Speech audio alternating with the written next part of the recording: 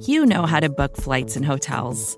All you're missing is a tool to help you plan that unbelievable travel experience. That's why you need Viator. Book guided tours, excursions, and more in one place. There are over 300,000 travel experiences to choose from, so you can find something for everyone. And Viator offers free cancellation and 24/7 customer support for worry-free travel. Download the Viator app now and use code Viator10 for 10% off your first booking in the app. Find travel experiences for you. Do more with Viator.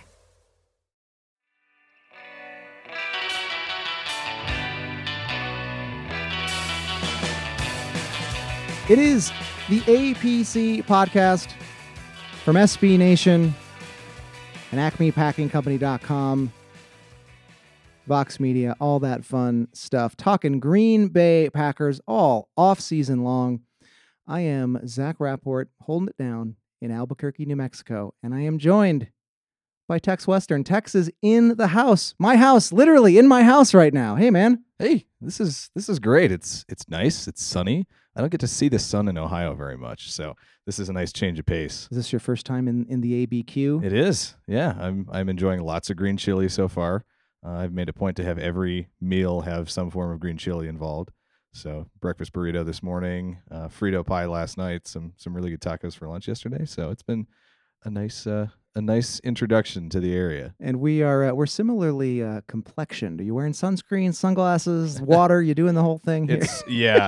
One of the things that kills me is I'm so used to the humidity in the Midwest that just how dry it is out here. You feel it immediately. Yeah. And I wake up in the middle of the night and I drink an entire bottle of water and do the same thing when I wake up in the morning. And yeah, it's a little different than what I'm used to. But as I rub the back of one of my hands and it's like old paper, it's like shedding off.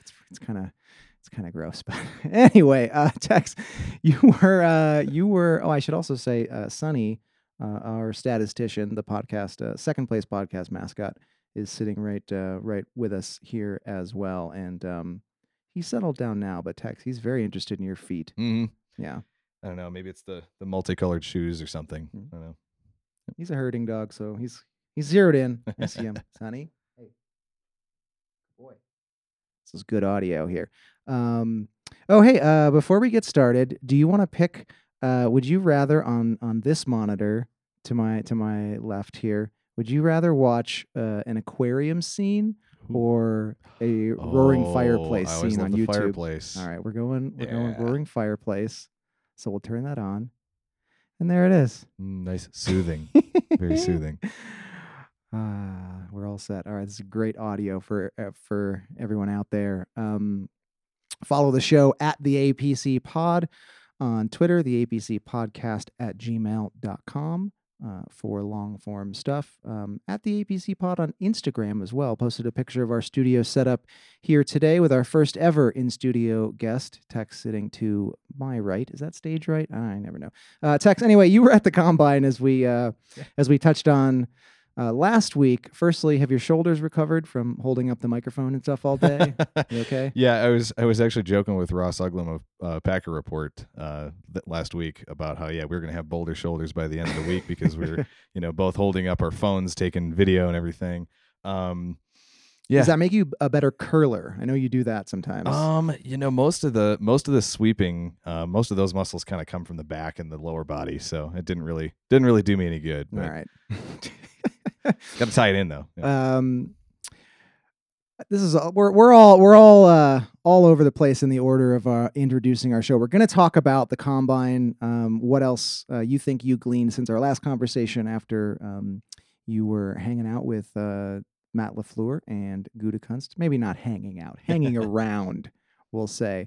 We're going to hit on some news items. I did want to get this plug in really quickly before we proceed. We've mentioned a few times on the air that Alex Batakis's Cycle for Survival team is still collecting donations. That's an event going on with Memorial Sloan Kettering, the wonderful Cancer Treatment and Research Institute. Hey, there he is, Tex exposing his Scotch t-shirt.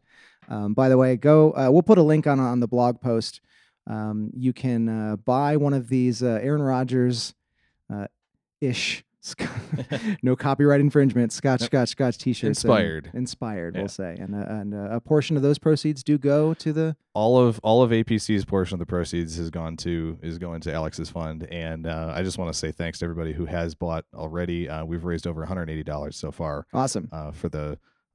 For this great cause. So thanks to everybody who's supported, and if you're a Scotch fan, you're an Aaron Rodgers fan, and you want to get a couple bucks thrown Alex's way, check it out. And as well, if you want to donate directly to Alex's team participating on this Saturday. So if you're listening to this, if you are listening to this before Saturday afternoon, you should have an opportunity still to donate. Go to Twitter and find Alex at Alex Patakis. His pinned tweet in his profile has a link specifically to his donation page, and we're going to put that as well in the blog post as well. All that money goes directly to Memorial Sloan Kettering to help fund research for cures for rare cancers. Really good cause. And thanks to everyone who has donated so far, and as Tex mentioned, people who have purchased shirts as well. Keep that going. A few more days to participate in that. And now this very sloppy intro, slapdash all over the place, can move on to news items as we hit the breaking news sounder again, just because I have nothing else that's more relevant on the board here to transition into our news segment. We're just going to hit a few news items here, Tex, before we talk about your combine thoughts. Firstly, NFL sources expect the Packers to release tight end Jimmy Graham per report. That is the headline on the post on acmepackingcompany.com that I believe you threw together, actually. Mm-hmm. This report sort of coming out over the last 24, 48 hours. Is this news? Is it a thing? I mean, it's kind of like a no-duh thing, right? I don't know. Yeah, and that's really all it is. It's just some NFL source kind of confirming what everybody thought is going to happen, that they also... Sonny. It's my Amazon package. No, this isn't really news. This is just some NFL source confirming that person thinks what we all think, that Graham is going to get himself released. There's no sourcing that it's imminent. There's no sourcing that it's even going to happen, just that's the expectation of some sources around the league. Yeah, it's just kind of confirmation that we're all thinking along the right track, but I don't think there's anything else yet to lead us down the path of thinking that this is going to happen any day. It's now. like peak off-season Yeah. news storyline where it's like, that thing you thought, someone else thinks it too. Yep.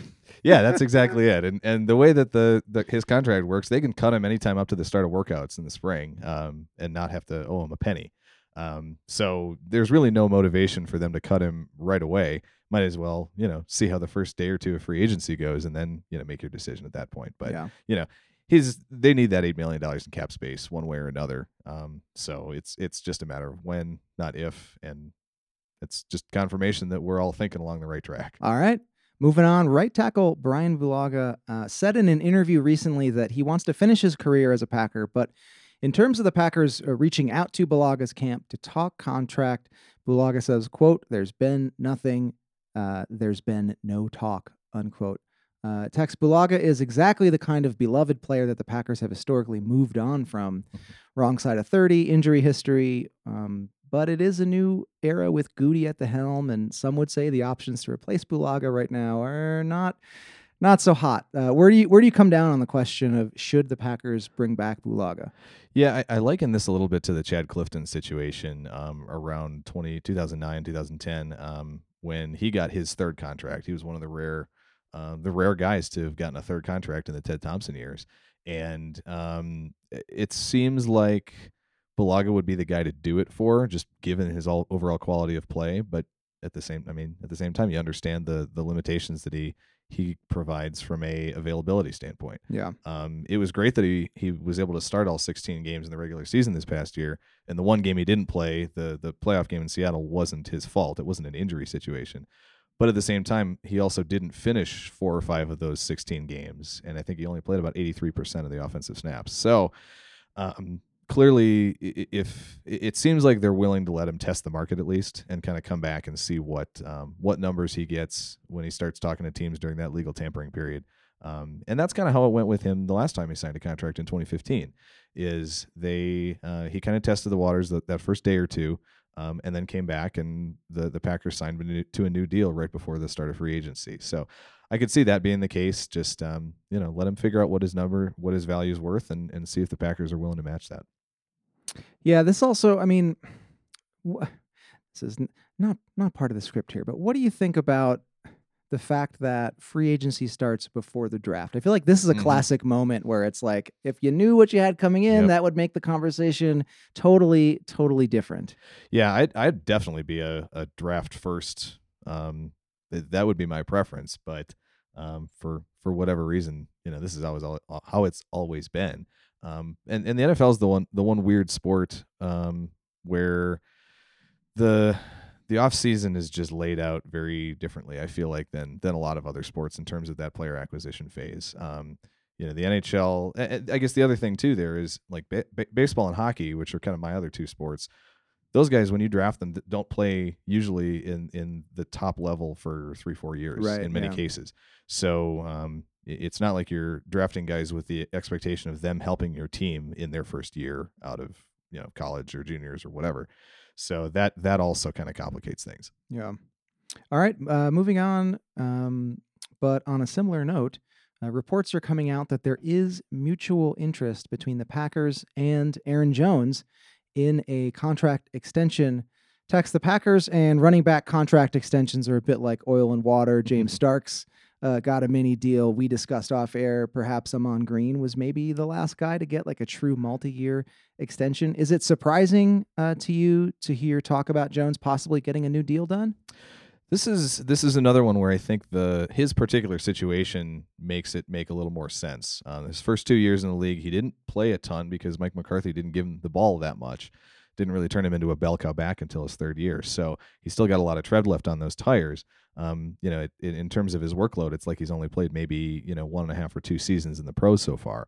So from that perspective, the workload aspect isn't as big a concern as it might be with like an Eddie Lacy a couple years ago when he was getting 225, 250 carries a year every year.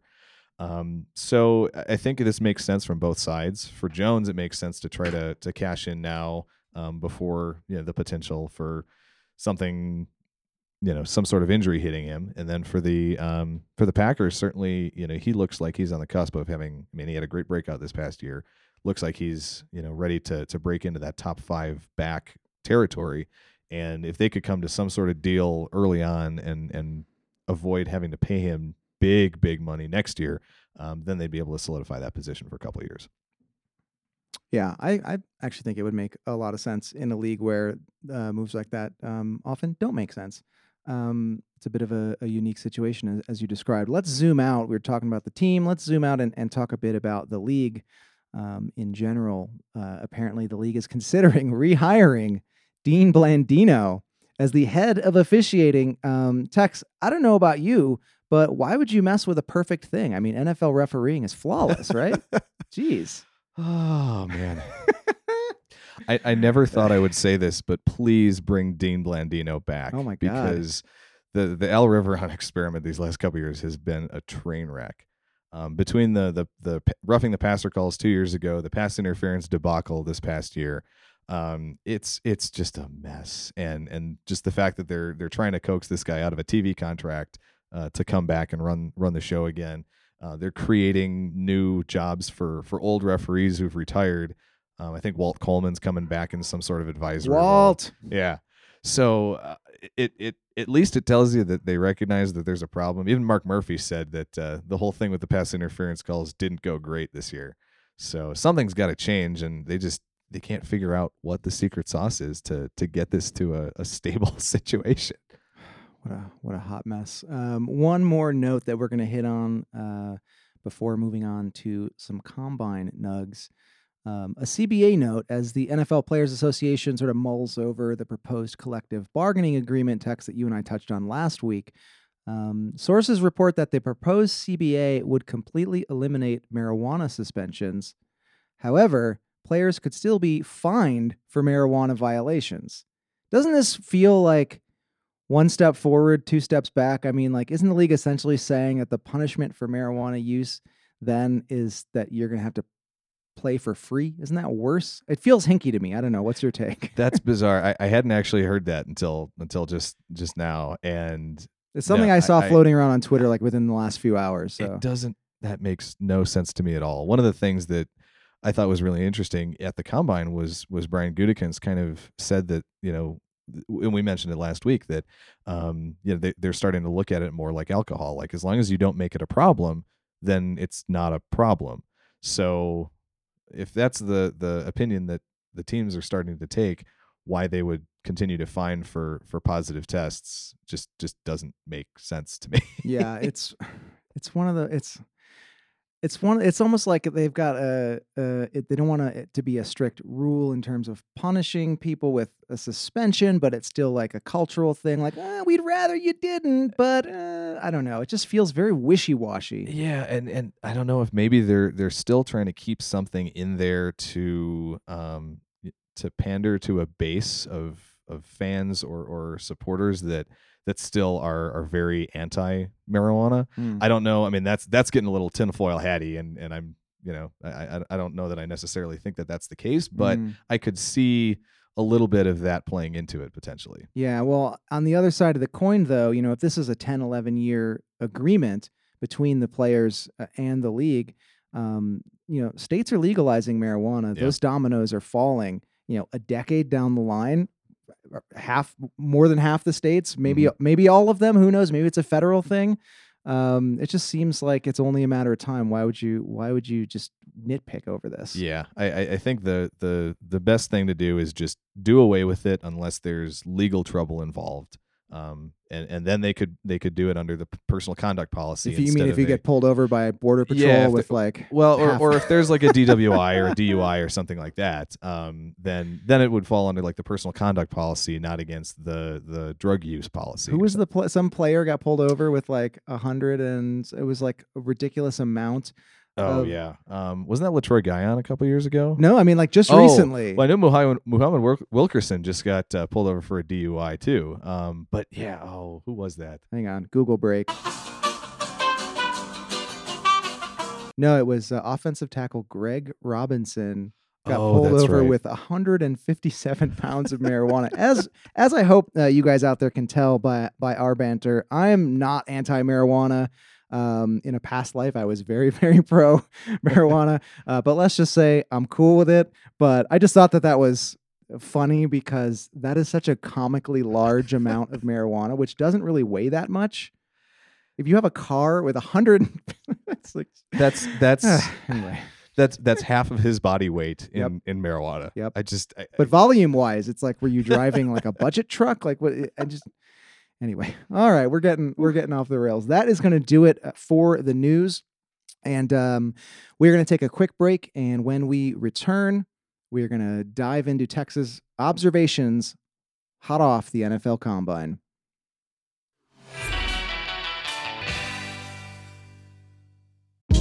Hey, this is Scott Galloway, author, professor, entrepreneur, and most importantly, host of the Prop G podcast. We got a special series running on right now called The Future of Work, where I answer all your questions on, surprise, the future of work.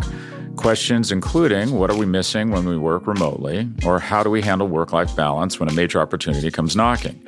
From the provocative to the technical, we're offering insights you won't want to miss. So tune in to The Future of Work, a Prop G Pod special sponsored by Canva. You can find it on the Prop G Pod wherever you get your podcasts.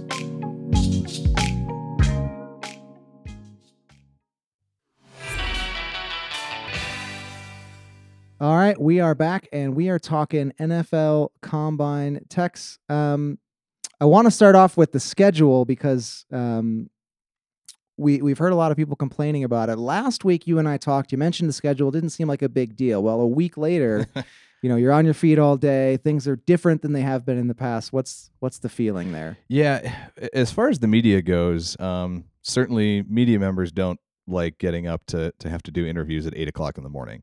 And that was, I think, the biggest complaint that I saw from the media people was that interviews with players got moved from mid-afternoon to first thing in the morning. And before people out there in listener land start complaining, I have to get up for work at blah, blah, blah. I mean, but you were also up late writing pieces, I'm assuming, the night before. Yeah, and a lot of it with the combine too is the schmoozing, right? You're out, you're going and getting dinner and drinks and talking to other media people. Yeah, Matt Bowen, team scouts. Humble brag. Yeah. Matt's a great guy. We were chatting for a while, but the schmoozing is a big part of it. And with those early morning interviews, either you're out late and you're dead in the morning, or you got to sacrifice something, right? And then the worst part, I think, even far worse than my complaining about the media members' perspective, is the fact that the workouts just seem to be brutal on the players doing that in the evenings and in prime time. I mean, how many of these guys end up pulling up with hamstring pulls on their 40s? There's a bunch of standing around in between drills. A lot of guys didn't even bother doing agility testing at all, which kind of sucks because, especially for those of us who follow the Packers, they really value those 3-cone times and the shuttle times. So not having those numbers on a lot of these guys is going to make it a little tough to try to project which guys are going to be good fits for certain teams. So it just seems like the agents hated it from that perspective for their players. The media didn't like it. The team, the teams and the coaches and the scouts didn't like it for the same reasons that, they were out of the stadium late and then had to be up early for meetings again. So I don't know of anybody who was happy about it. Save for the NFL executives who were able to rake in a little bit of TV ratings and get some additional advertising money. Yeah, I think it'll all depend on how much revenue that actually ended up bringing in, because that was really sort of the impetus behind the change. It's a bummer to hear that that it seems like it was affecting the players and their workouts. I don't know. There's one thing we know the NFL does not care about. It's their players, apparently. So. Yeah. You mentioned schmoozing really quickly before we get into talking about some players. Lots of talk from those who cover the combine about the party scene, the nightlife, libations, loose lips, rumors flying around, all that stuff. Anything you can share in that department? Did you get in any scrapes or jams? Did you have any awkward run-ins with anyone, like a coach, GM, media, or otherwise? No, nothing weird or particularly awkward. Again, you mentioned Matt Bowen. We were sitting chatting about the Packers and football and stuff for a couple hours at one point. Yeah. But he's a wealth of knowledge and just trying to pick his brain and pick the brains of some of these other guys. I did get a chance to meet up with a bunch of the folks from Football Outsiders, which was great. Aaron Schatz and a couple of the people on that team, just kind of getting to talk with them about kind of the thoughts process behind some of their metrics and the analytics that they do. So that was great. And those are all, they're all great people. So it was a good time, but yeah, that is a huge part of it. But just in general, I think because of the schedule, the party atmosphere was toned down a little bit compared to years past. Yeah. And it seems like a cool opportunity in terms of, like you said, getting to meet some of those smart people out there in the football world and pick their brains a little bit. And for everyone out there in Listenerland, you are bringing that knowledge back to our content at acmepackingcompany.com. I'm trying. There you go. Hey, wish I need like a cha-ching sounder for like a plug. All right, let's talk players, because that is really what the NFL Combine is all about. And we're going to focus on a few interesting position groups, that sort of an intersection of interesting position groups where the Packers sort of have a need. And I want to start with everyone's favorite position group this offseason to talk about, and that is the wide receivers. Mm-hmm. And there are a dearth of them. Dearth means the opposite. Other one. There's a girthy. There are a lot. There's a lot of good ones. There's a lot of good wide receivers coming into the draft here, and I'm assuming you got to watch a lot of workouts, and just interested in what stood out to you. Yeah, it was great because I did get a chance to see most of the quarterback and receiver workouts in person, and it was clear from those workouts. There are certain guys that just have something special when it comes to their movement skills and just how fluid and comfortable they look, running routes and tracking footballs and things. But as far as the time testing and things go, the couple of guys really stood out to me. Justin Jefferson from LSU. He's a guy that we've been mentioning as a possible pick for the Packers late first round. The question with him was his athleticism. It wasn't his smarts or his soft skills, but it was just the timing. And he went out and just blew everybody away by running a 4.43 in the 40, which that's fast. That's very fast, and that's very fast for a guy who his game wasn't predicated on speed at LSU. So that I think he earned himself some big money. I think he's very much in play, sometime in the 20s, and it'll be interesting to see now if he ends up falling to 30. Another guy who just had a tremendous workout is Denzel Mims out of Baylor, and he was a name that started getting some buzz around the Packers in the last maybe 2 weeks or so, right before the combine. But he ran sub 4.4. He was at 4.38. He had the best 3-cone time of any player at the entire combine. And the question on him is going to be his hands. He's been a little inconsistent catching the football, but there's some highlight reels of him that, as someone on Twitter put it, call the doctor because it's going to be up for more than 4 hours. So yeah, it's the catch radius, the leaping ability. A guy like him, it's very easy to imagine him fitting in as a vertical threat, vertical and intermediate guy opposite Davante Adams, who can do a lot of who obviously can do everything from the receiver position. And then the one other guy who really blew me away was Chase Claypool out of Notre Dame. The questions with him after he measured in at 6'4", 238, it was the Allen Lazard question. Do you move him to tight end? Is he going to run fast enough to play receiver? And he ran a 4.42 at 6'4" and 238, which is just absurd. Also fast. Also extremely fast. So yeah, you could put him as a big slot. You can line him up as a deep threat on a go on the outside. And he's got that size where you think he probably could be at least a decent blocker, from the slot, or you could probably even line him up in the backfield a little bit and play around with how you use him. So he made himself, I think, a lot of money on Thursday last week when he ran. Can you glean anything from sort of those top names that you've just talked about in terms of who would make the most impact in year one? Because the Packers need wide receiver help now. Yeah, and I think Jefferson really jumps out to me because one of the things he talked about at length in his media interview availability, and that I specifically asked him about, was his connection with Joe Burrow, the LSU quarterback. And he was talking about how they would go out every day in the summer and just he would run routes for Joe and Joe would throw to him, and building up that chemistry. It seems like he really identifies that as a critical factor to the position of receiver. And let's face it, what quarterback values chemistry with his receivers more than Aaron Rodgers? Yeah. So from that perspective, Jefferson, he seems like a really intelligent player. He knows how to read zones and find soft spots in coverage, and it seems like he really would be the type of guy who would make the time and the effort to really work with Rodgers on getting that chemistry and getting in sync with his quarterback.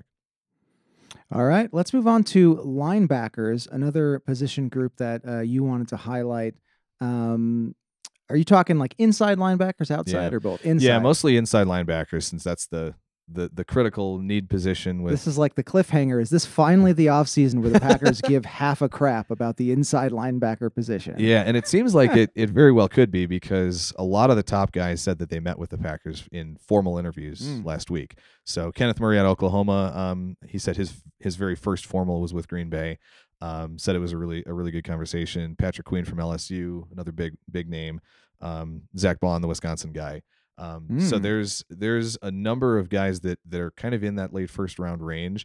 All three of those guys ran really well in testing as well. So maybe Goody, a little bit of a smokescreen when he's trying to like talk up Oren Burks and Ty Summers, a guy who didn't really even play, and So hey, it'll be interesting to see where they go. Another guy I think in round 2 that would be a great fit is Ohio State's Malik Harrison, another very impactful, instinctual player. So, and then there's our Peter Bukowski at APC. He's a big fan of Akeem Davis Gaither. He's a small school guy. He's a small guy too, out of Appalachian State. He's that kind of modern day coverage, fast sideline to sideline linebacker. And I think he said he played under 220 at linebacker in college, but he was up in the mid to high 220s. He didn't run, but they didn't have a meeting with him. And as Peter has pointed out, the last couple of years, it seems like they've met with a lot of players at the positions they ended up drafting early, but not with the players that they ended up drafting early. Yeah. So like last year, they met with a bunch of the top edge rushers, but didn't meet with Rashawn Gary. Gary didn't even know that they were interested in him until they called his name on draft day. And that's definitely like a switch, a change in method, transitioning from the Ted Thompson era to the Goody era in terms of how they actually use these meetings, because they only get so many of them with players at the combine. Yeah, and that number actually reduced this year too. That was one of the other little changes that they made, was you get a bunch of as many informal meetings as you want, where you're kind of in a they send a scout or a position coach or something into informal. a room. You go to Chipotle with the guy. Yeah, you know, but I mean, I think those tend to be, you've got a couple of team scouts and people talking at the same time to the player, and then you get these 18 minutes one-on-one interviews, and the number of those is down from 60 to 45 this year. So they do kind of have to pick and choose a little bit where they use those a little more carefully than they have in years past. But again, receiver seemed like they were meeting with a lot of the guys, linebacker, some defensive linemen too, which that could be a sneaky pick, maybe day 2, early day 3 as well. So if we're sort of reading the tea leaves on who the Packers are talking to in terms of these meetings, maybe focus more on the position groups and less on the actual players. Yeah, I think that's the takeaway here for sure.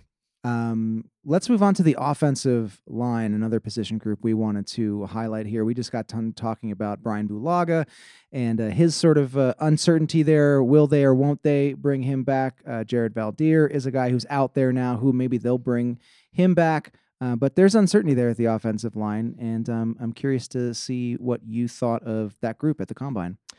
Yeah, the linemen, it's a very top-heavy offensive tackle class. There's a lot of really good tackles in this year's draft, and there's probably 5 or 6 guys who could end up going in the first round, and rightfully so. There were definitely a handful of players that the Packers met with there, but maybe not as many as we might expect. So that maybe that's a position they look more day 2, a little later in the draft. We'll see what happens, but certainly there were a couple of guys who tested tremendously well. One guy who's now shooting up the boards, his name is Ezra Cleveland. He's out of Boise State. Great name. Yeah. And Ezra was better than the rest of the offensive linemen as far as just testing across the board. So he's probably a day 2 pick now. So he might be in play somewhere in that 62 range. But if they wait, there's some interesting guys in the middle rounds. One guy I really actually enjoyed talking to quite a bit was Jack Driscoll. He's out of Auburn, and he says that he studies David Bakhtiari really closely. And one of the reasons for that is because Bach was, coming out of college, he was a 4th round draft pick.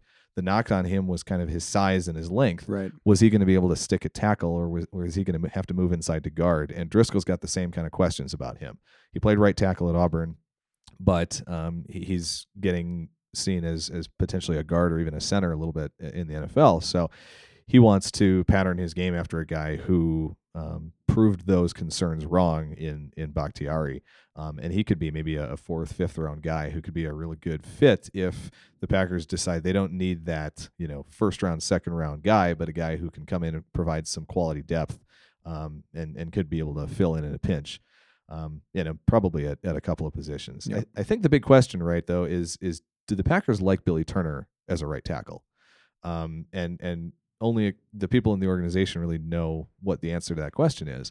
So that could also, what they decide to do in free agency in the draft is going to, obviously determine what they do with Turner. If they kick him outside, maybe they insert Lucas Patrick as a guard. Maybe they draft a guy like a Tyler Biadasz out of Wisconsin, or draft another interior lineman to play that guard position and move Turner out. There's so many moving parts on this line, and the fact that there's some positional versatility there doesn't lend itself to having any more answers any more quickly than we would probably like. Yeah. Is there any player who, regardless of their position group, you just think that they'd be a good fit in Green Bay? You saw a lot of players, you talked to a lot of players, and Green Bay has there's a very specific kind of person who I think really excels in Green Bay, just like Yep. as a place to live, as a community. It's different from any other NFL city. Yeah. Anyone come to mind? There's a couple names that I can think of from an off the field perspective. Two guys really jump out at me. One was Raekwon Davis. He's a interior defensive lineman out of Alabama. The reason I say that is because he said his favorite non-football pastimes are fishing and deer hunting. Sign him up. Right? You couldn't ask for a better fit there.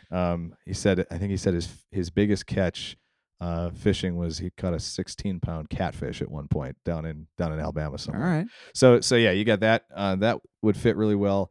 One of the trends I noticed too this year is it seems like a lot of these players, when they're not playing football, one of their pastimes is bowling. I don't know why bowling is if it's making a comeback or what it is. It's super fun. I don't know. Well, it Have is. you been I bowling? enjoy it. Yeah, I was in a bowling league in high school, and I wasn't particularly good, but I mean, it's a fun way to kill an hour or two for sure. But it struck me that so many of these guys mentioned bowling as something they enjoy doing off the field. So one of the guys that I really liked who was talking about that is Tanner Moose. He's a safety from Clemson. He's a bigger guy though, so he's actually said that a lot of these teams are looking at him as a linebacker instead. So kind of in that ideal Mike Pettin hybrid linebacker, safety, overhang defender kind of mold. Yeah. But along those lines, then, the guy on the field though that I think is the best fit would be Isaiah Simmons, the other Clemson safety. I guess linebacker, but does he bowl? I don't know if he bowls. It's like he'd have basketball. He'd Like, have his he's a teammate bowler, there. too. Yeah, he'd have his teammate there to go to go set up a team with. Moose said he averaged in the 250s too, by the way, which is crazy. That is woof. Yeah, but Simmons, I feel like he practiced with the linebackers, but I think he could be that perfect guy as that safety linebacker hybrid. He's great in coverage. He would be a perfect fit in the middle of that defense, and giving Mike Pettin another really, really good safety type player who can also play in the box. He can also play on the line of scrimmage and play on the edge a little bit. He would be the perfect Swiss Army knife for a guy like Pettin to just, start him at safety a little bit. This is something I talked to Bowen about too, is start him off at safety and then work him into all these different interesting sub packages to find the best ways to put his talents on the field. Yep. And with how much the Packers love to play with three safeties anyway, you could really interchange him, Adrian Amos, Darnell Savage. All three of those guys could play all these different positions, and you'd really have offenses, I think, off balance on trying to figure out who to key on and what their individual responsibilities are going to be on any given play. So Simmons would be, that's a dream scenario. I mean, he's probably a top 5, top 10 pick. So he's going to be long gone before the Packers ever have a chance. Yeah. But yeah, that type of player, I think Moose could be that guy too at a budget. He might be your late day 2 guy, maybe a third rounder. So he could be your value Isaiah Simmons, right? That you find a little bit later, and he tested really well too. So who knows? And those cold, dark Green Bay winters, he's got a place to go that he'll enjoy as he can head over to the bowling alley, and kill some like time. the idea of him being the value version, the Roundies version. Yeah, store brand, right? Don't tell him I said that. Anything else, or anyone else notable before we move on from Combine Land? Not necessarily even a fit with the Packers, but just like anything else?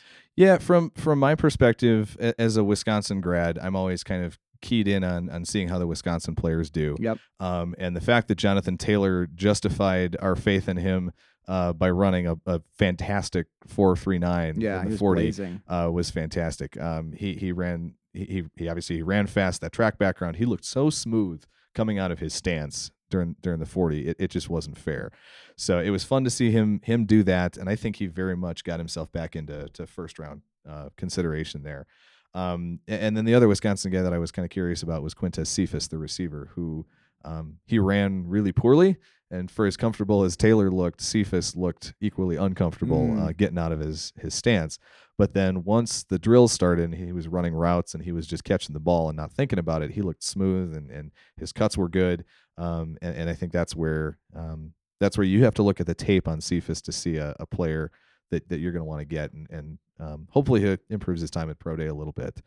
But yeah, I think the The one other crazy thing was watching Mekhi Becton, the offensive tackle at Louisville, at 360 pounds, run in 5:10, 5.1 seconds in the 40. That men that size should not move that fast. Should not be possible. Yeah, it was truly amazing to see It's that like BJ much. Raji coming out of college. You're Yep. like, wait, how that does not make sense. And he was funny too, because they asked him how he got so big, and he just said it was all thanks to his mama's soul food. He said she would make the fried chicken, the mac and cheese, and the collard greens and everything. And he's like, that's a really good plate there, because you get your protein, you get your starch, you get your vegetables. That's a good balanced meal. So now eat 8 of them. So yeah, it's always fun to get the personal stories of these guys, Yeah. right? You know, Kenneth Murray, the Oklahoma guy, the linebacker, he saved a woman from dying in a car crash by giving her CPR, and then tried to drive away after she got taken away in the ambulance, and he knew she was going to be okay. And then he comes into the facility the next day at Oklahoma, and his coaches were like, "Did you save a woman using CPR the other day?" And he's looking around like, crap, how do they know about that? And it's because a kid who writes for the student newspaper happened to recognize him and as he was driving by that day. It's guys like Austin Jackson, the USC offensive tackle, who gave a bone marrow transplant to his sister, who's got a rare blood disorder. It's these types of stories that you don't hear about, and that this platform for these players gives them an opportunity to tell some of those stories and to be acknowledged for some of the work and the things that they do off the field. And then there's Ben Barch's ridiculous shake, which that one was making the rounds, because I had to ask him what was in that shake. That was the one with the 7 eggs, peanut butter, bananas, grits, cottage cheese, and Gatorade. I believe it was our colleague John Meerdink who pointed out that it sounds like a textural nightmare. Mhm. I'm very texture sensitive, Yeah. we'll call it, and just like a little verp comes up in Mhm. the back of my throat when I think Yeah. about that. so yeah, but that's one of the things that I personally enjoy the most about the whole thing is just getting to talk to these players, these young guys, about their lives, both on and off the field. Yeah. And that's when they really start to open up too, is when they start to talk about something that they really enjoy doing, Yeah. outside of just their life as a football player. Yeah. Yeah. I mean, it's easy to forget during combine time. We're talking measurables, 40 times, et cetera. And, these are people. They're not as our colleague Ben Foldy always says, fleshy automatons.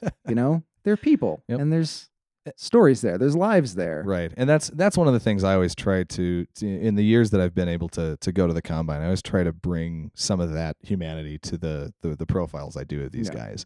And I just hope that people appreciate that and that they're interested in that as well. Well, I appreciate it. And if you guys appreciate it, you can let Tex know at Tex Western on Twitter. Send him a little thank you. But that'll do it for our combine chat. But I did have one more topic I wanted to hit on quickly before we go get some beers and a quesadilla, if that sounds good to you. You bet. I want to talk for a second about free agency. The Packers spent big last year, and they don't have a ton of room this year to go out and spend. But nonetheless, we're starting to get these bits of information to the contrary coming out saying like, oh, guys like Austin Hooper are being targeted by the Packers, and we will dive into free agency more in depth in the coming weeks. But Tex, I'm wondering if you have an inkling one way or another about how the Packers may approach free agency this year, and perhaps if any observations from your time in the combine sort of come into play with that. Yeah, it's going to be fascinating to see, right? Because like you said, there's not that much cap space to play with, even once you free up that $8 million with releasing Jimmy Graham. And you've got to save some of that space for contracts for guys like Kenny Clark, potentially Aaron Jones. And last year they did the double dip, right? They signed both Smiths, and then they drafted an outside linebacker in round 1. They signed Adrian Amos and drafted a safety in round 1. They signed Billy Turner and drafted a guard in round 1. And that's, they got 6 new starters out of those 7 players, basically.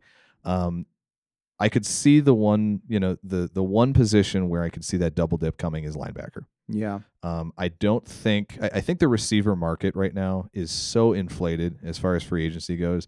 I mean, there's talk about Robbie Anderson, the Jets guy, getting $15 million a year, which is just just ludicrous for a guy who's never been a number one and hasn't really demonstrated that he's more than just kind of a deep threat guy. And the Packers would be looking at him as a number 2. Right. You can't pay a guy like that more than you're paying or on par with what you're paying Devontae Adams to be your number 1. Nope. So, if your question is between, let's say it's a Robbie Anderson at 15 mil a year or an Austin Hooper at a 10 or 11, give me the tight end, because again, this is a class in the draft where it's a very weak tight end class. It's a very strong receiver class. So find your receiver in the draft. And if you really want to add at the tight end position, find something in free agency. Same thing with kind of linebacker is you've got these levels to free agency, right? So the big 4 names I feel like are Corey Littleton from the Rams, Blake Martinez, obviously, Joe Schobert from the Browns, and Nick Kwiatkowski from the Bears. Yep. Those are kind of your top 4 guys, and it's going to be just fascinating to see what the numbers come in at based on how the linebacker market blew up last year. Right. So and we talked a little bit last week about how Spotrac had Blake Martinez slotted to make like $15-16 million. And, that seems like that's not going to be the case. Yeah. But the fact that that's out there as like that's what the market value is right now is a little absurd. Yeah, it's a little scary. and again, with how the team has chosen to allocate their resources to that position, I think you're looking at they probably look at a guy the next tier down. Maybe like a Nigel Bradham who recently got cut by the Eagles, maybe in the $5 or $6 million range. Now you can have the discussion there. Would you rather have a guy like that or a guy like Kwiatkowski for, let's say, 8?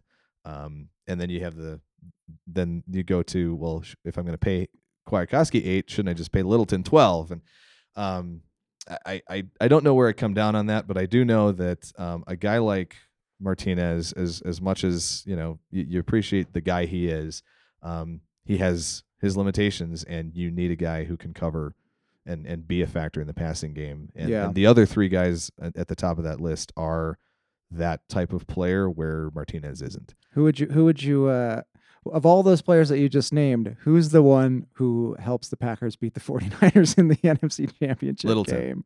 Littleton. I think it's Littleton, and I think it's a pretty cut and dry. Yeah. He's also familiar with playing against San Francisco, and he's got some good tape against them too. Come on down, including covering George Kittle, which would be really nice too. That's a novel concept. That guy. Covering George Kittle and tackling Raheem Mostert are things that he has done pretty well, and things that nobody on the Packers has done well this past year. Sorry, everyone, if we're like dredging up old memories. We're talking about the future now. The future is bright. But if I feel like they double up, like I said, I think it's a linebacker. But you might see.